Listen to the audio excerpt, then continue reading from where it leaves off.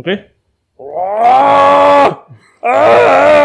Okay. Then he's just psyching himself up. Don't worry. This is what we do all the time. Do you want the to? images. Okay, hello everyone. Welcome to the Longkang Kiddies. This is John Wang, your most handsome non-politician ever on the face of the planet. And then we are joined here by Dan Wong. Hello, everybody. We have Jerry. Yeah. We have Angie. Hey. And today we have a very special guest, also a non-politician, Mr. Brad Boyer. Hey, hi everyone. Welcome, Mr. Brad. Thank you. Thanks for coming on. Yeah, thank you very much for coming on, taking time out of your busy schedule to come on this back end ass of nowhere, sweaty armpit of the Singapore landscape It's to not too bad. to have a chat with us. To have a lovely afternoon chat. So Lovely. The branding of the Longkang Kiddies podcast is we're all supposed to be cats in a longkang. Looking at Singaporeans, the stupid Singaporeans as they run around doing their life's work. So what kind of cat are you? Me, Are you the only thing I can remember is from the Book of Cats, Skimbleshanks, the railway cat, travelling. Because I've travelled from different places, and Right. wherever I end up, that's my hat, that's my home. Interesting. I need to look Nice. at this. Let me Google this up. T.S. Eliot's Book of Cats, Okay. which spawned the musical. It is a wonderful book. Yeah. I didn't know that. Maybe before we go on, Mr. Boyer, would you like to also just briefly introduce us, maybe bring the audience up to speed about precisely, what is it that you do and Who you are. and so on and so forth. So my wife would say I lay around way too much. No. At the moment, I'm getting myself healthy again. So doing a lot of exercise. I'm studying, so working on my brain. Finally bit the bullet and going to get the degree after all these years. And of course, I've been doing a lot of research and writing. So running my Facebook page and quite heavily involved now with Progress Singapore Party and their development. So that's sort of pretty much what I do, I guess. Who am I? A human being. I'm like 5'7". I'm almost 53 years old. That's a great description. Is Mr. Boyer the oldest guest we have had on the podcast? I'm not sure. I think so, so. yeah. Probably, yeah. Yeah, I think I get so. the feeling that everyone who comes in here is like 20 something. So No. Thank you. No. Thank you, sir.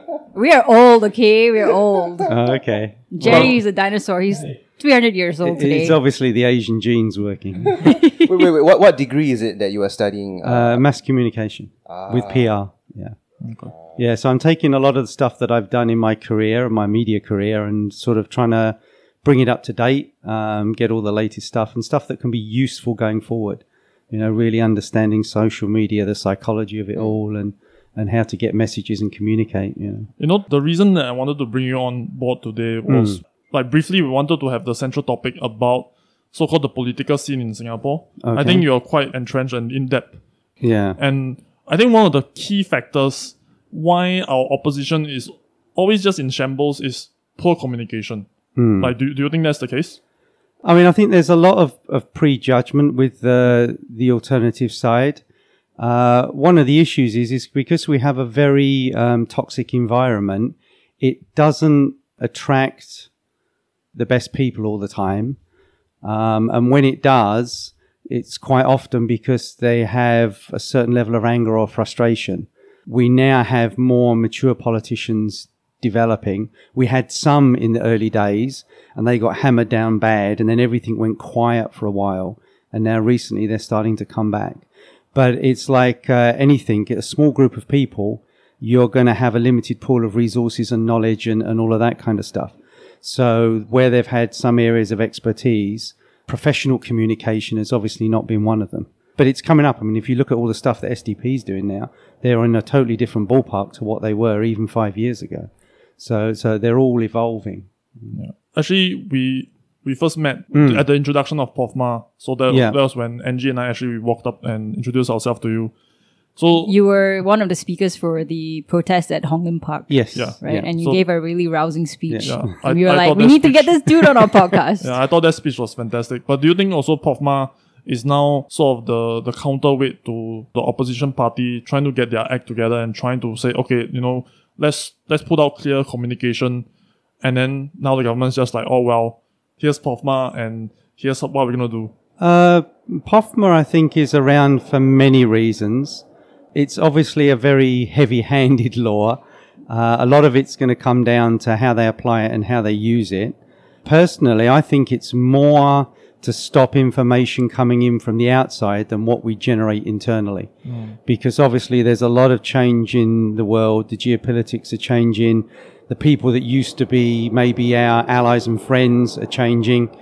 So things that they may not have exposed before may be exposed. I mean, we recently had this GLC being, sued. There may be other things like that who knows how that's going to work out.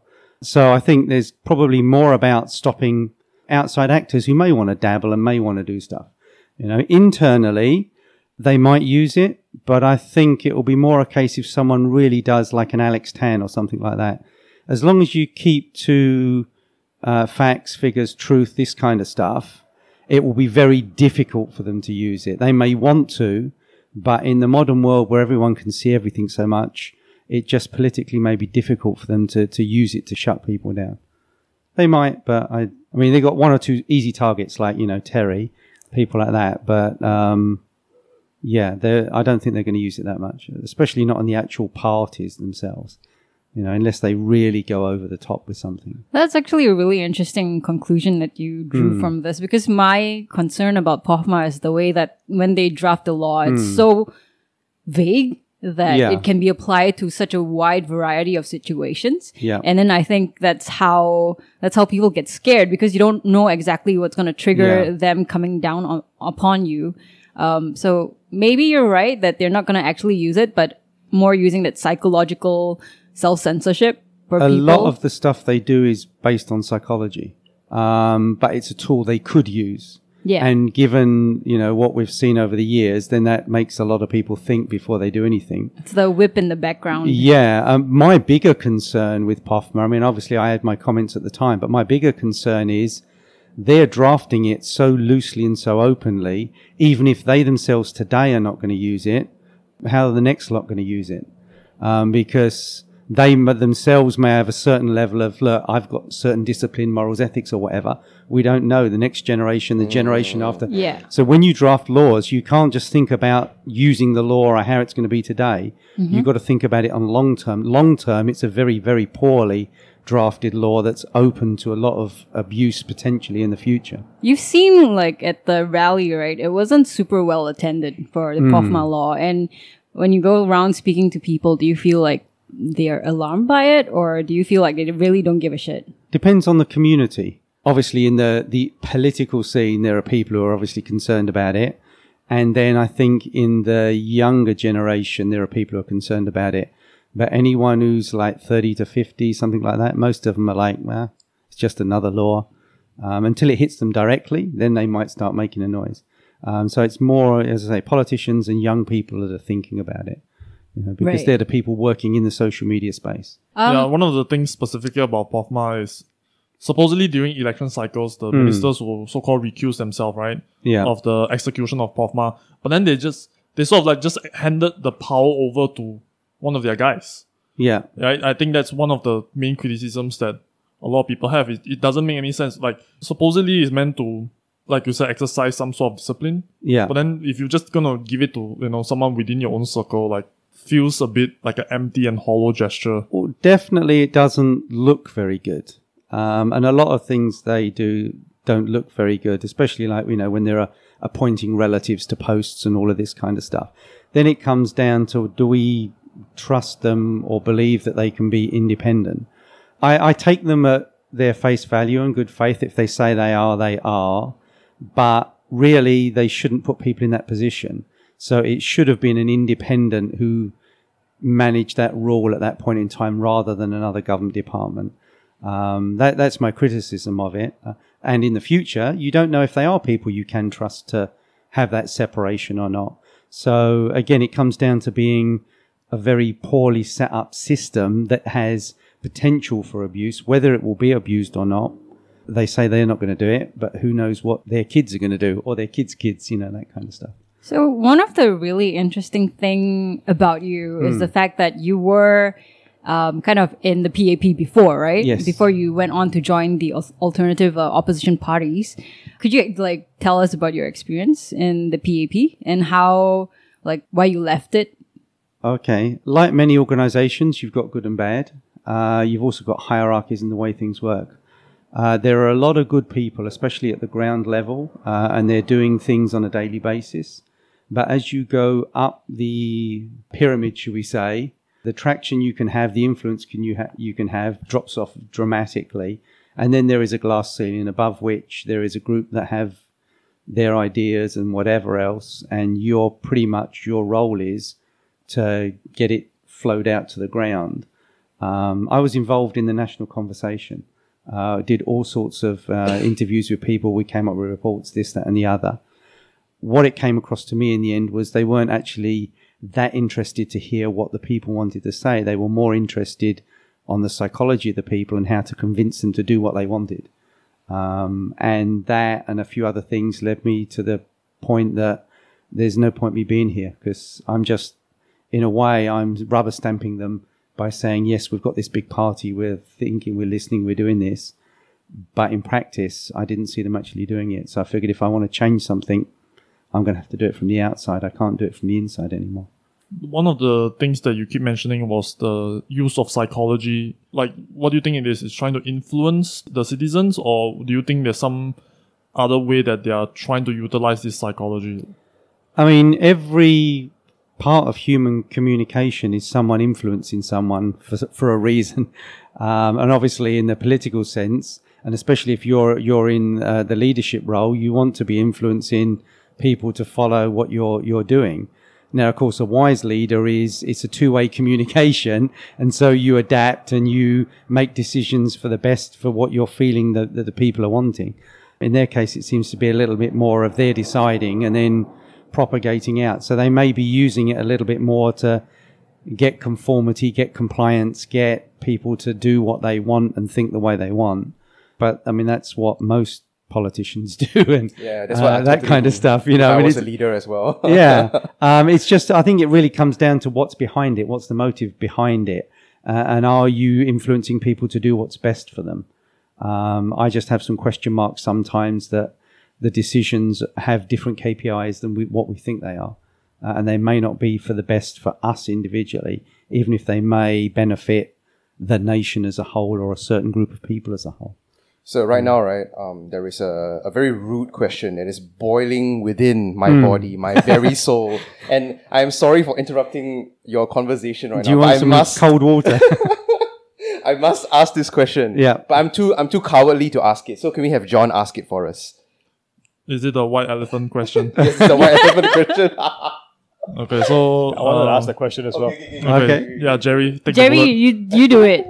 Come on, man up. Come Someone on. man up. Give me the Are we on the question. same page with Of this? course we're on the same page. Yes. Okay. Just ask the question, Jerry. Thanks for airing it out in public.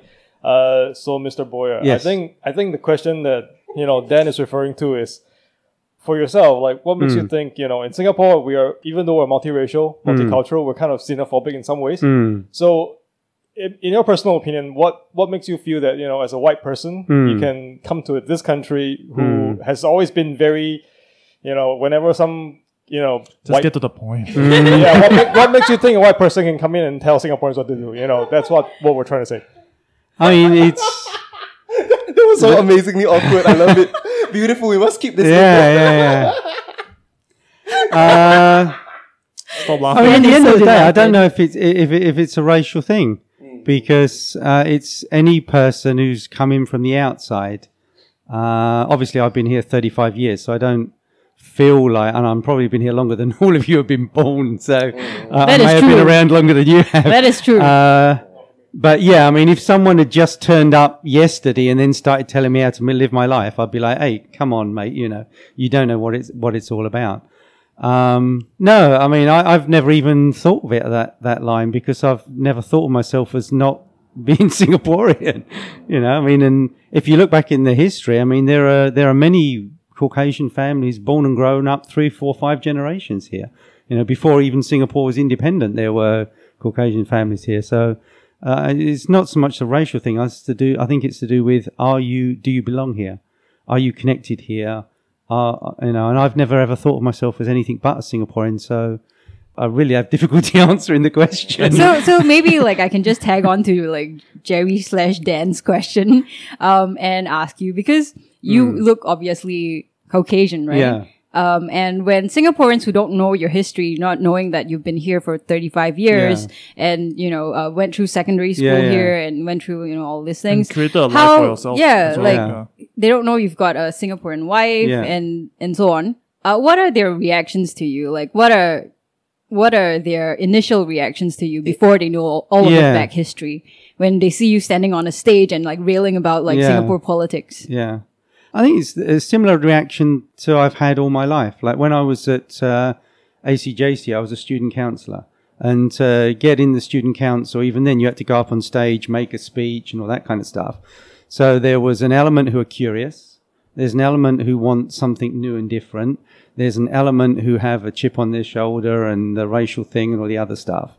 And there's an element who couldn't give a damn, basically. So it's been that way for 35 years. So I imagine that 20% of the people who see me are just going to spit on me, and 20% are going to hug me, and the other 60% are going to be somewhere in between. You know, I mean, at the end of the day, no person is going to be what everyone wants for 100%. So it's what it is. I mean, that's the way people are. There's nothing I can do about that. You do have detractors from all sorts, right? You have, I think there was a Polish guy that was railing on you. If it's, well, he's a front man, but if it really is the Polish guy. I mean, I've seen his picture. I've seen him pretend, I'm Singaporean. I was like, bullshit. You don't write and sound anything like anyone I've ever met from Eastern Europe. You write pretty much like a diplomat or someone who's in a government office somewhere.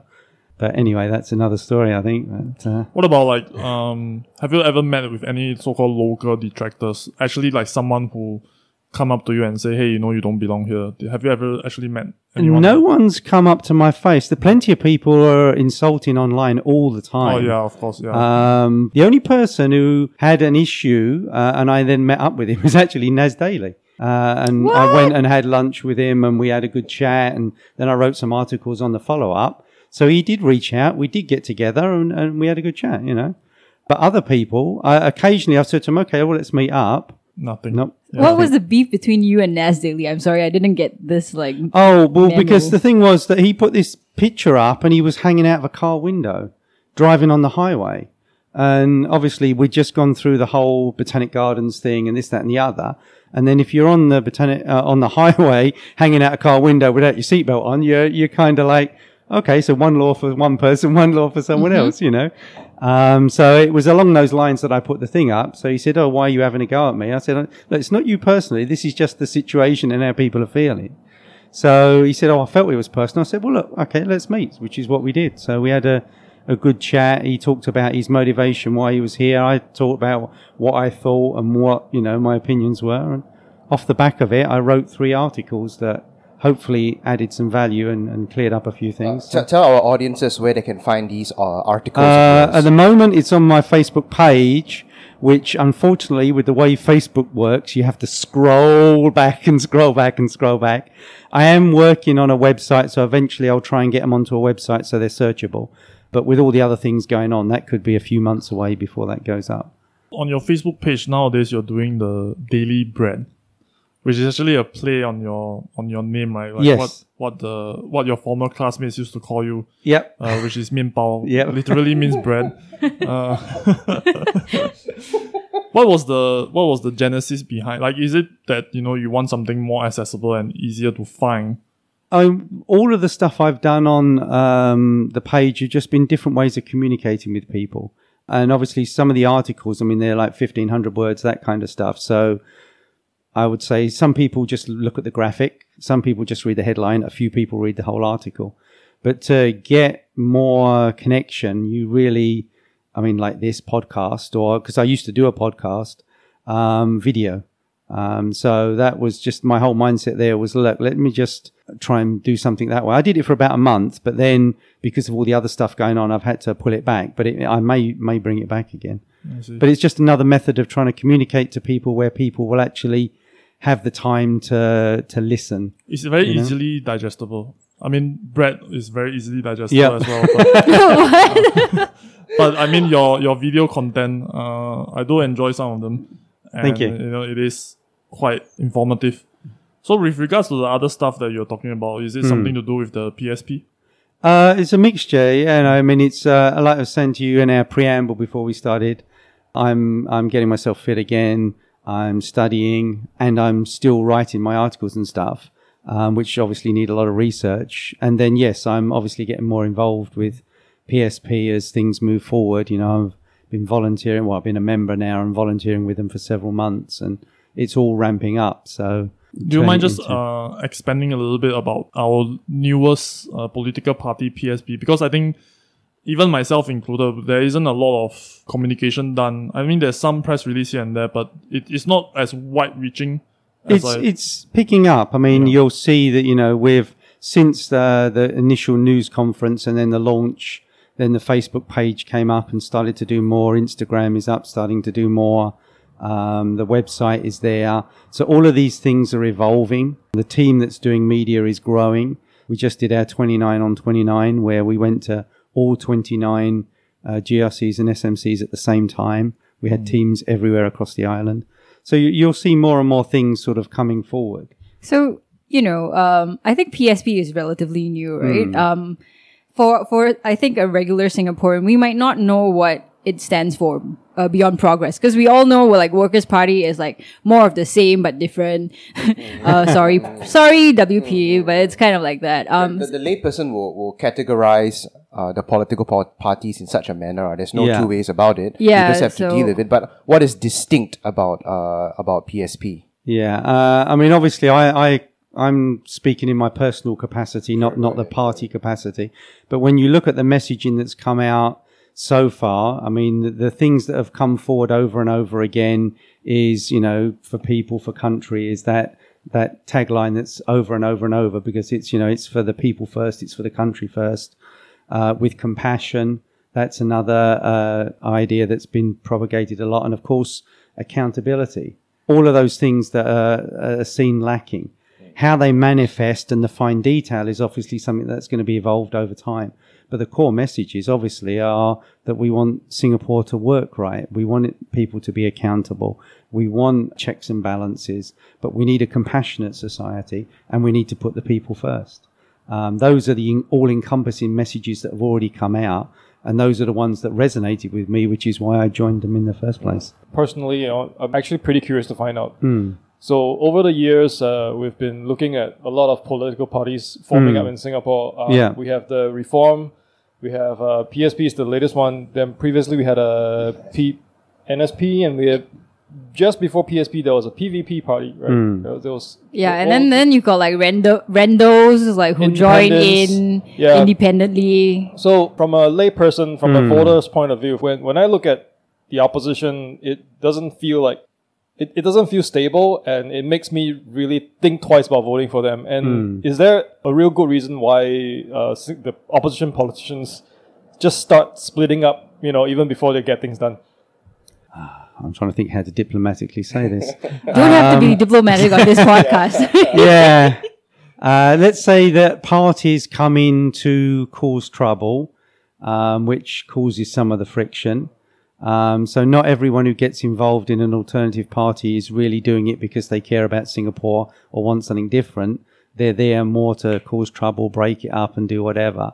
And unfortunately, they've been quite successful at doing that. There are, of course, some big personalities that have trouble working with others, you know. So it's a mixture of personal issues and outside influences causing some of that fraction. And of course, that they've got such a big mountain to climb, and so few people come forward, that when you start something, I mean, it's like, okay, PSP is really growing dramatically, but generally, it's hard to then get it going and build it, and then start putting everything around it that's required. And in amongst all of that, there's going to be stress, you know, and any organization has stress and cliques and this, that, and the other. And if you're small and under pressure, it's very hard to keep that going and consistent over a long period of time, which is why the only ones who've been able to do it so far is Workers' Party and SDP. And now, of course, PSP are doing it. What do you think is just from your own personal point of view, like the solution to having all this a very fractured kind of opposition party landscape? Because I really don't think it benefits anyone to have so many different parties within Singapore. Yeah. Like, we're just sort of diluting the pool, Again, my personal opinion, some of the parties, you have to question why they're there, other than are they there to make people think exactly that? Are they there to turn up at election and make the alternatives look stupid? Are they then going off and getting... Wait, are we venturing into conspiracy theory? We are... well, is it? The thing is that... that was a weaponized statement by the CIA from right back in the 50s and 60s, and it's very easy to use that to dismiss things. But then you've got to say, okay, but what is a theory? If you're in science, it's a theory. You have a theory, and then you try and prove it, and you do experiments and stuff. So if you start looking at the facts and repeating facts over and over and over again, then you're like, well, now all of these things are lining up and actually proving my theory to be true. Okay. Now, can you put your finger on and say who's got what role in there? That's a lot harder to do. But it's very clear that certain parties have no desire to be the government. They're just there, who knows what they're there for, Workers' Party came from a place and they had a reason to be there. SDP came from a place, it had a reason to be there. Some of the others you can see because of whatever happened inside and they broke out. So, why Reform Party appeared, that kind of stuff. And of course, Cham Si Tong's party was there. But some of the others, why did they turn up, And how quickly did they turn up? Look at the last election where everywhere had someone standing. But some of those parties, they were approved within 5-6 weeks. But yet PSP took, 3-4 months to get their approval. I think People's Voice, when they were coming up, took 8 months to get their approval. And yet suddenly out of nowhere, 2 parties got their approval in 5 weeks. And then the meme could be, we might have a freak election because everywhere's being contested. Well, that was convenient. This things for people to think about, right? Dun, dun, dun. Game of Thrones, isn't it? Yeah. Okay, so my question to you is regardless of whether there is a conspiracy theory, for example, some people that we know for sure are probably not part of this conspiracy theory if it's true is people like Kenneth Jeyaretnam, from the Reform Party, and then you've got people like Goh Meng Seng, who used to be from NSP. And so what's happening is that a lot of them kind of do criticize opposition parties as well. They talk about how this party sucks or that party sucks. Or, I don't think that opposition parties should not be criticized. But for opposition party members to criticize people of the opposite party, how do you feel about that? There's a few things there. But before I go into that, though, one of the things I think we do need to change is we need to stop calling them the opposition. We're alternative parties. We're all alternatives. We're propositions for Singapore. You can have this alternative or that alternative. The only people we would be opposing as such is the incumbent because we think we can do a better job than them. Yeah. So as far as the PAP goes, we may be an opposition to them. Although in the way it's likely to work out and the way it works out pretty much everywhere else in the world, you're not actually an opposition as such because you're still working together on the governance of the country. It all comes down to mindset and angle. As far as Singaporeans are concerned, though, we're all alternatives. So we need to start thinking of the language differently and the way people talk differently. And that also may then affect how the alternative parties work amongst themselves and view each other. There should be a certain level of mutual respect, a certain level of decorum, certain level of things you say and you don't say. It's we have a very, looking at what I've seen around the world, and experienced at different times, we have a very immature political scene. It's just starting to grow up, It helps now that we have, it's good that we've got someone like Dr. Tan out there who's got an experience as a politician, so he can help guide the new ones on this is the way you have to be as a politician. These are the things you've got to think about, how you present yourself, what you do, what you don't do. I think that's all still evolving with the others, I think it's difficult as well because when we look at the incumbent, sometimes when I look at the way that they speak in Parliament, they don't set it a very high bar, because they do a lot of mudslinging, they do a lot of character assassination. They don't talk about the issue at hand, but then they say some shit about the alternative parties, to make them sound really bad and stupid. And that's the state of our politics here, in Singapore. So I think can we just blame them for all these things? Basically, that politically, everything needs to grow up. I mean, I've seen on the outside that the people are growing up, but are the politicians growing up with them?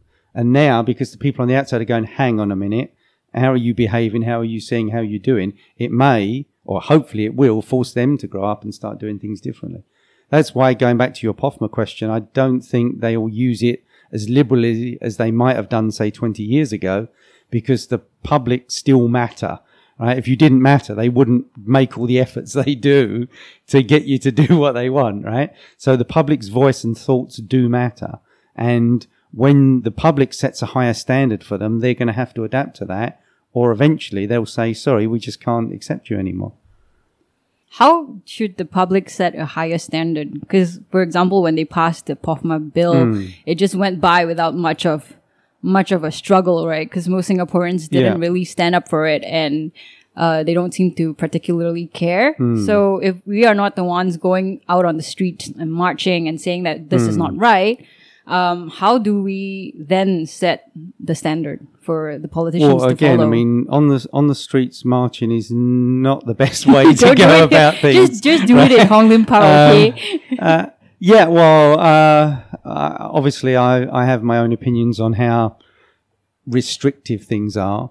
But in whatever public forums you have where you can speak, then people need to be able to speak.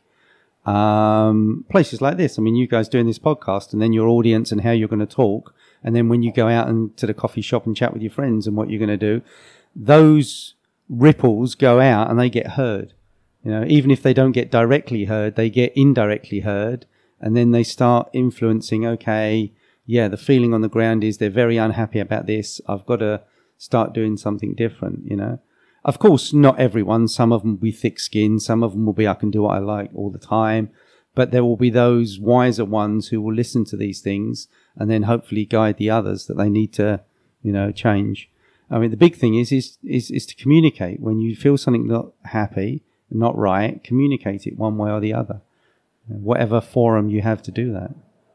Sometimes I feel like whenever we talk about like very specific issue, let's say POFMA, and then let's say I go out and talk to friends and family about it.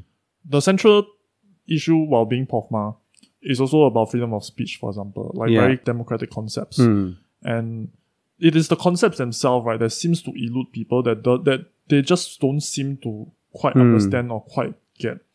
Or sometimes they just choose not to. Do you get this feeling when you're talking to people? It might not be POFMA, it might be something else, but so-called the central concept is always the one that people just don't care about. There is a segment of that. I mean, if you look at Singapore's history as well, democracy has not been a big concern, because although it's been more autocratic, it's worked and it's benefited people. And actually, if you go around the world, there are non-democratic systems that have worked very well for people, and the same as there are democratic systems that have worked very badly for people. It all comes down to the people involved and not the system.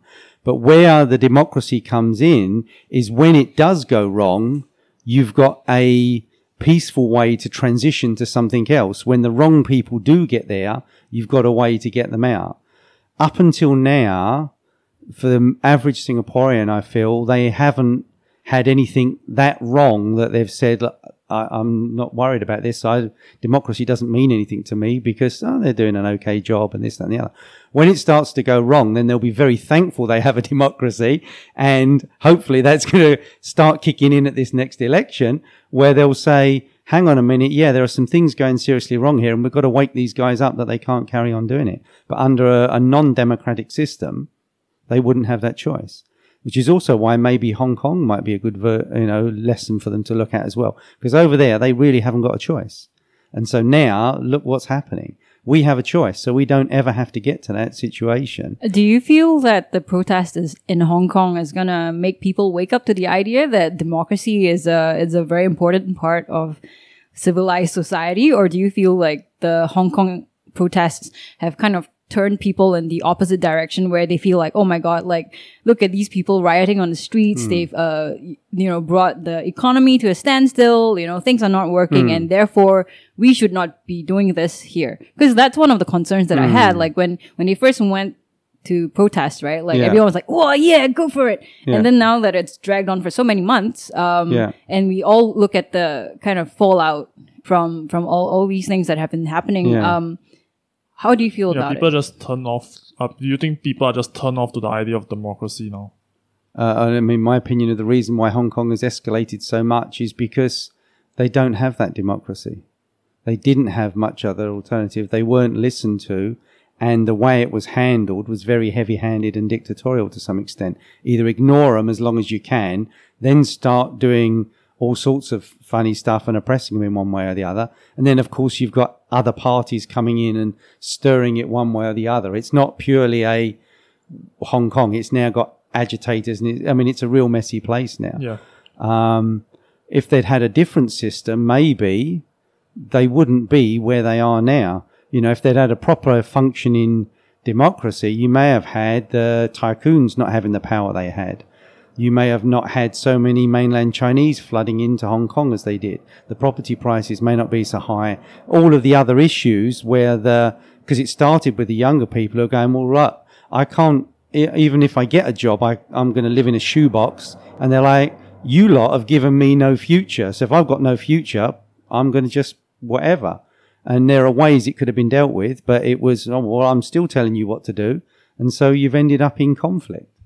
Whereas if you had a wise leadership and you had a democratic space and you could make some choices and things like that, they may not have ended up in that situation. The situation with Hong Kong is quite interesting. I've been browsing on it on Facebook and just like listening and looking at the comments. There seems to be a very big split among Singaporeans with regards to how the situation is handled. And I think it sort of boils down to how the Chinese authorities have been handling the information as well. They've been doing a remarkable PR job for an autocratic society, but they've sort of painted the rioters, even to just call them rioters, the protesters as rioters, as agitators, as troublemakers, and you get like this old granny on the streets just like crying and wailing and saying, oh, look at how all these young people are just fucking up my life.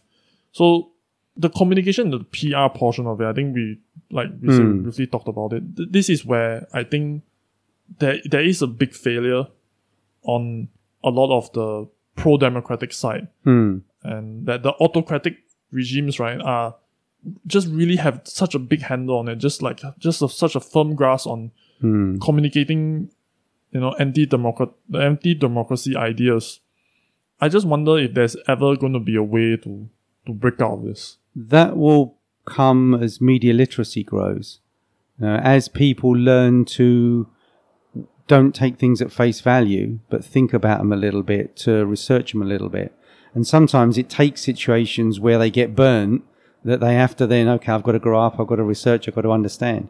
I mean, a wise government, and this is something I was trying to say during the POFMA time, you want faith and you want trust. You don't do it by manipulating people. You do it by showing them that you're trustworthy and that they can have faith in you. And part of that is you train them to be media literate so they can understand it. They can work out what is fake news, as they coin it, and what is not. Who should I listen to? Who shouldn't I listen to?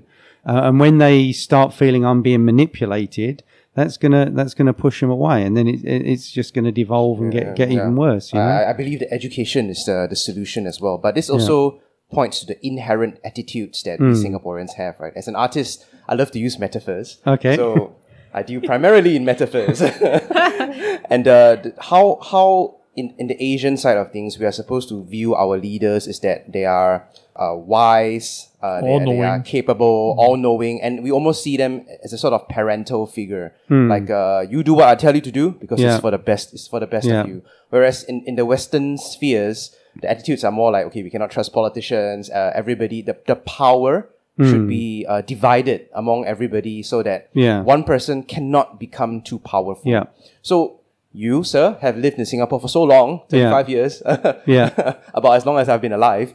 and you have seen the attitudes shift or change or stagnate, you know, throughout this time. Can you give our audiences more Okay, clue yeah. about So this? if let's carry on down that metaphor line then. There was a time where the Singapore government is the father and the Singaporeans are the children, right? The early days of the nationhood, effectively, they almost mirror each other.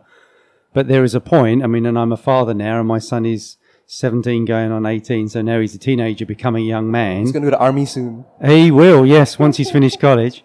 So the people of Singapore are growing up and maturing. We've been children. We've been teenagers. Now we're becoming young men and women in a population terms. As you grow as a father, you have to change. The way you discipline a 6-year-old and talk to a 6-year-old is different to a 12-year-old, is different to a teenager, is different to a young man. That means if you are the wise leader, you've got to adapt to your people growing up. Singaporeans have grown up, but has the government grown up, or are they still trying to act as though you're 6 years old and they're the father who's doing their thing and telling you this and telling you that? That's the challenge we have here, is that I don't think our government has grown up in its attitude as fast as the people have grown up in their maturity. So, like, one thing that was really interesting to me, because I remember, like, in the 2011 elections, right? Lee Kuan Yew made this statement against the people of Aljunied, right? He was saying something about, like, how you're going to regret voting for them or something. What was the exact, like, phrase he said? I know what you're talking about, but I can't remember the... Yeah, I can't remember the exact phrases, but I mean, over the years, you've had them threaten, oh, you're not going to get HDB upgrading, you're not going to get this, you're going to get... Well, this is all... If you are elected to run a country, you run the whole country and you represent all the people, not just the people who voted for you. Exactly. When you don't do that, that's not moral, that's not ethical. Right, there are some serious issues with that. The really interesting thing is that people really reacted to what he said, because previously he said very similar things, but during the 2011 elections, I think he lost at GRC because a lot in part because of that statement. People were like, "Fuck you!" Well, that's because at that point in time, you've got the people who are maturing. So, you know, I could tell my son when he was 8, don't do this, or this is going to happen. And he might go, yes, Dad. But when he's 14 and I tell him, he's like, up yours, Dad, I'm doing it because I want to do it. Or because you told me not to, I'm definitely going to do it and now. 2011 was the first time that, like, Lee Hsien Loong actually apologized for what he said or he did. And then, like, everyone was like, oh my God, we have power. Look at what we can do. And then we fast forward to, like, 2015, where we lost a lot of the votes. All the grounds gained. Well, I mean, we still have the Aljunied GRC. It was an aberration. I mean, one of the articles I did where I looked at all the numbers, right? How over the years Lee Kuan Yew's numbers dropped and dropped and dropped. Then Goh Chok Tong brought it back up, and then under Lee Hsien Loong it's dropped and dropped and dropped again. And if you look at all the trends, 2015 bucked the trend, but it had some unique outlying things. Yeah, so you had Lee Kuan Yew passing on. And you had SG50. So you had a combination of a real feel-good moment. We've been here for 50 years. We've done it with whatever. Plus, one of the key people behind us getting there has just passed on. That swung a lot of things in their favour, plus all the other things that normally happen. And, you know, the timing of the election and the boundary changes and all the other bits and pieces that do influence those things. Everything combined, you had an 8 to 9% swing, you know. How do you feel about the next elections that's coming up? I think we're going to revert back to trend. Because if you look at what triggered the drops each time, you had the overcrowding, you had the population white paper, you had building the casino, all of the things where people said no, no, no, and they did it anyway. Well, now you've got even more population. They're just going to invest more money expanding both the casinos. And then you've got all the other things that have happened on top of that. You know, you've had the selected presidency thing going on. You've had all of the price rises for everything. They've just put transport fares up again. And along the way, you've had all the failures coming out where who's actually been accountable for it? And did they actually ever pay for it? Or did they just get moved aside and given another big job somewhere else? Or was it swept under the carpet? Or whatever each of the different issues, how they've been dealt with. There's just been a lot of issues that have all added up. So before there was one issue, drop a few percent, one issue. Now you're looking at a stack of about 20 issues with no feel-good factor to counter it, and we're going into a recession. What do you think will be the single most crucial factor in, let's say, upending the PAP? Like, what do you think, if there's one factor that will just motivate Singaporeans en masse to say, no, fuck this, we've had enough? I think they've already reached that point. It's more a case of, do they see an alternative choice? It's not that they need any more push factors. Now, someone's got to say, I know you really want something different. I've got to give you a viable alternative. I think my concern has always been how our voting percentages never reflects in the percentage in parliament because of our GRC system. So even if we've got like, say 40% like we did in 2011, like the numbers of our MPs that were in parliament were nowhere near 40%, which is the thing that really pisses me off. And it's not something that we can change. So, you know, and also because they redraw like boundaries all the fucking time, the dilution of the votes, is really, really crucial. You know? I mean, it really fucks up. Well, what they have said, I mean, when they announced that the electoral boundaries is finally being done, I mean, you saw the articles in the paper, we're going to have more SMCs, they're going to make the GRC smaller. They may even add more MPs because, I mean, if you think about it, you have a certain number of MPs per citizen, and we have more citizens, there may even be more seats in the next, but we don't know. So that's going to get harder and harder to do if you get more and more SMCs and GRCs. So you may see more seats getting closer to the percentage. I mean, it will never be 1-for-1 unless we're all SMCs, which is probably unlikely to happen for a long time. I think the great thing about them losing the Aljunied GRC and Giorgio is the fact that it woke them up to the perils of having a GRC, because when you lose it, you lose 5 or 6 quite people in one go. It's gone, and it could be one of your key people. Yeah, you know, Giorgio was one of the few that I really liked. Yeah, we've had some good people over the years we've lost for different reasons. You know, some have been moved aside, some have left, some have lost. Yeah, it's a mixture. Yeah. All right. Do we have a magical moment then? Can I ask one last question? Yeah, Go ahead. There is this rumor that's going around, and I don't know if you want to confirm it for us or not, or if you have any information on it, but is Lee Hsien Loong going to join the PSP? I have no idea. Okay. I also want to ask a question before the magical moment. So you've been pretty active on Facebook, but at the same time, social media is something that young people have been getting involved. Since they can start using phones, they have a social media page. So in the future, moving forward in the future, like maybe 20 years in the future, when these kids grow up and they want to enter politics, as someone who is so active on Facebook right now, what advice do you have for them? Would you ask them to like scale back on whatever they're posting, or you know, there are a lot of dirt you can dig up. And there's a lot of ammunition. Yeah. Don't send nudes to your boyfriend. Once it's on the web, it's on the web forever. Yeah, exactly. Right? So I'm just trying to figure out, like, if there's any advice you will give to younger people. There goes Dan Wong's political ambition forever, by the way. I mean, the only advice I could give is advice that is equally applicable today: is don't put out or say anything that you don't want people to know. Like, would you say this to your friend? Would you do this with your friend? Would you show this, walk down the high street, showing everyone, look, the privacy as we know it is very, very different now, and it will be that way going forward. So just be smart about, who you say and what you say. Obviously, you're going to make mistakes. Everyone does. And that's where it comes down to putting things in context. I mean, I think in the US, it's got insane where they're like, oh, you did with this when you were 17. Well, who didn't screw up when they were 17, right? So, I mean, there's also got to be a level of maturity with but that's the media literacy part of thing, and the growing up of the population. But yeah, just don't say anything that you don't mind your mother knowing about or your auntie knowing about, that kind of thing, because it's going to be there forever.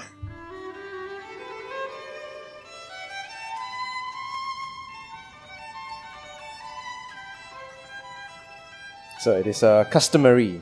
Okay. It's a ritual that we have on our podcast that I present a hypothetical to every single one of us, and then we answer that hypothetical. But you must truly believe that it has happened in your imagination. Okay. Okay? So we'll go around the table. I'll present my hypothetical first. Okay? Okay. So I believe you are heavily into pop culture. You know your pop culture. Would the words Thunderdome mean anything to you, sir? Yeah. 2 men enter, 1 man leave. Okay. So imagine Singapore has gone to shit. It's a post-apocalyptic society right now, right? And the sports hub has been converted into a Thunderdome. And you, whoever who is answering the hypothetical, is the master of the Thunderdome. You have put like barbed hooks and chain swords and all sorts of violent weapons at the side of the Thunderdome. And you get to choose 2 Singaporean politicians to fight inside the Thunderdome. And this is a false dilemma. You have to choose two Singaporean politicians. Question. Who would you choose and why? Yes. Does it have to be, must they be from opposing parties or can they be just from the same party? As long as they are in the Singapore political scene. You can even put George Yeo inside if you so desire. I would not do that to Giorgio. Okay, I need to answer this first before someone else pick my Hey, answer. it's so unfair. I'm gonna put Kelvin Cheng. Oh, if you do, can I be the other guy? And the other guy is Chan Chun Sing. Oh my One gosh. of them will be the next Prime Minister of Singapore. I was just about to say, if you put the 2 of them in, there would just be 2 guys running around. Well, we don't know how. I mean, their political ambitions, will drive them to murder. So I think in the hypothetical. But Chan Chun Sing looks like a very genteel, very I say 斯文 kind of person. I don't think he's got the. This is a hypothetical. Then just roll with it. Just roll with it. Okay, I'll go next.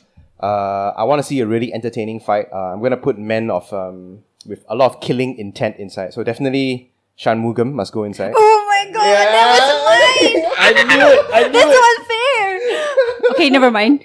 Yeah, you should have jumped in first, Angie. Damn it. Okay, so maybe Low Tia Kiang, I guess.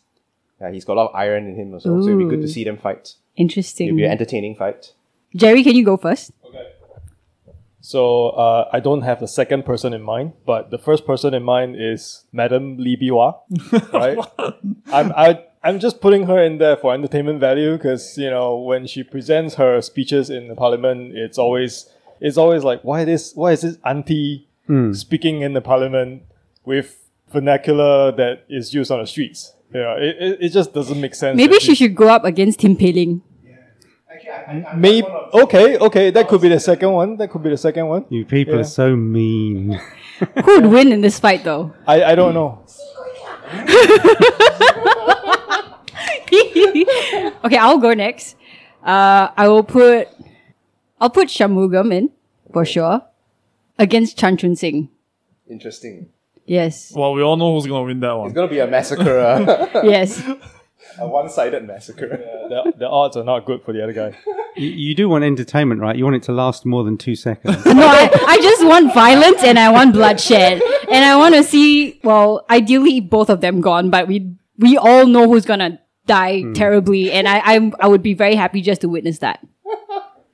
Angie has got a sadistic streak in her. I'm sure you can tell, sir. Yeah, I like it fast and furious. So I guess that leaves me now. Right? Oh dear. Okay, look. I couldn't put anyone forward to represent my side other than myself. I don't think that would be right. So I would go in there. Wow. And then it would come down to whoever the PAP wanted to field. So I'll let them choose who they want to have their head caved in by me. Put yourself in Lee Hsien Loong's shoes. Who do you think he would pick to go up against you? I don't know who's the youngest, fittest guy they have at the moment. Bayam King, perhaps. What? Tan Chuan Jin. Tan Chuan Jin probably. I mean, he's a very fit guy, and he's got some metal inside him. So yeah, maybe. Okay. Or Ong Ye Kun. They might even Ong Ye Kun. I mean, Ye Kun, yeah. he's got a bit of spirit, ex-military. and he's got a bit of spirit as well. So yeah, He looks like he that can would be do a good fight. Yeah. Yeah. And he looks like he's a gentleman as well, so it wouldn't be too dirty. It would be 2 guys fighting rather than 2 women fighting. I don't know, man. The way that he mischaracterized Alfian Sa'ad's poem, he might be not as clean as we all like to believe. Is that the case, or is he just like a asshole who doesn't appreciate its poetry? We don't know. We will never know. I was pooping on the toilet just now before this podcast, and I turned on my phone, and literally it said Ong Ye Kung was talking about how Singapore would be better off as a run by one if the country is run by one party. This is hot news. You can look it up. I just hate the fact that we have him as our Minister of Education. You need to take him out in this hypothetical, Mr. Boyer. You need to take the chainsaw and just like give me a little time to work out then. I think he's a few years younger than I am. So. We've got faith in you. Thank you for being so sporting with our hypothetical. No worries. Don't worry, you have 4 witnesses here to say that, all this is completely imaginary and, Ong Ye Kung is not going to take this out of context. Oh, no, look at Mr. Boyer here. Mr. Boyer wants to get in a fight with me. Yeah, it's a hypothetical, guys. All he wants to do is kill PAP members. It's a hypothetical. We can discuss it like gentlemen with words over. But he did say that Ong Ye Kung is a gentleman, so he should, not forget that and take it out of context. I'm sure that portion will be removed from the audio clip. And it's just gonna be take the chainsaw and whatever. Okay, so do you have any last words you want to tell our audiences, like in regards to any event that PSP is holding, or and also tell our audience like where they can find you, plug yourself basically, and the PSP if you wish to. Yeah, I mean, obviously for me personally, you can find me on Facebook. Brad Bowyer is my Facebook page. I have a YouTube channel and also a Instagram and a Twitter. So they all sort of link off of each other. PSP is psp.org.sg, so you can go to their website. They also, obviously, we have Progress Singapore Facebook page. You can go there, Instagram as well. Again, they all have links to each other off of those, so those would be the ways to find all those. Beyond that, as far as PSP goes, it's evolving. So it's a case of follow the website, follow the Facebook page. There'll be announcements of what we're going to do in advance, and then you can find those things. If you want to join in or volunteer or help out or just, meet people on the street when we're out there doing what we're doing. Awesome. We'll put all these links in our description box below. And so if you're interested, you can go and check them out. Yep. And with that, do you have anything then? No, I just wanted to have a big resounding meow. Shall we all do that? Okay. With that, there will be the end of the podcast. You can meow if you want to, Mr. Boyer. No one will hold it against you if you don't. No worries. I can do that. Okay. All right. Goodbye, everyone. 1, 2, 3. Meow.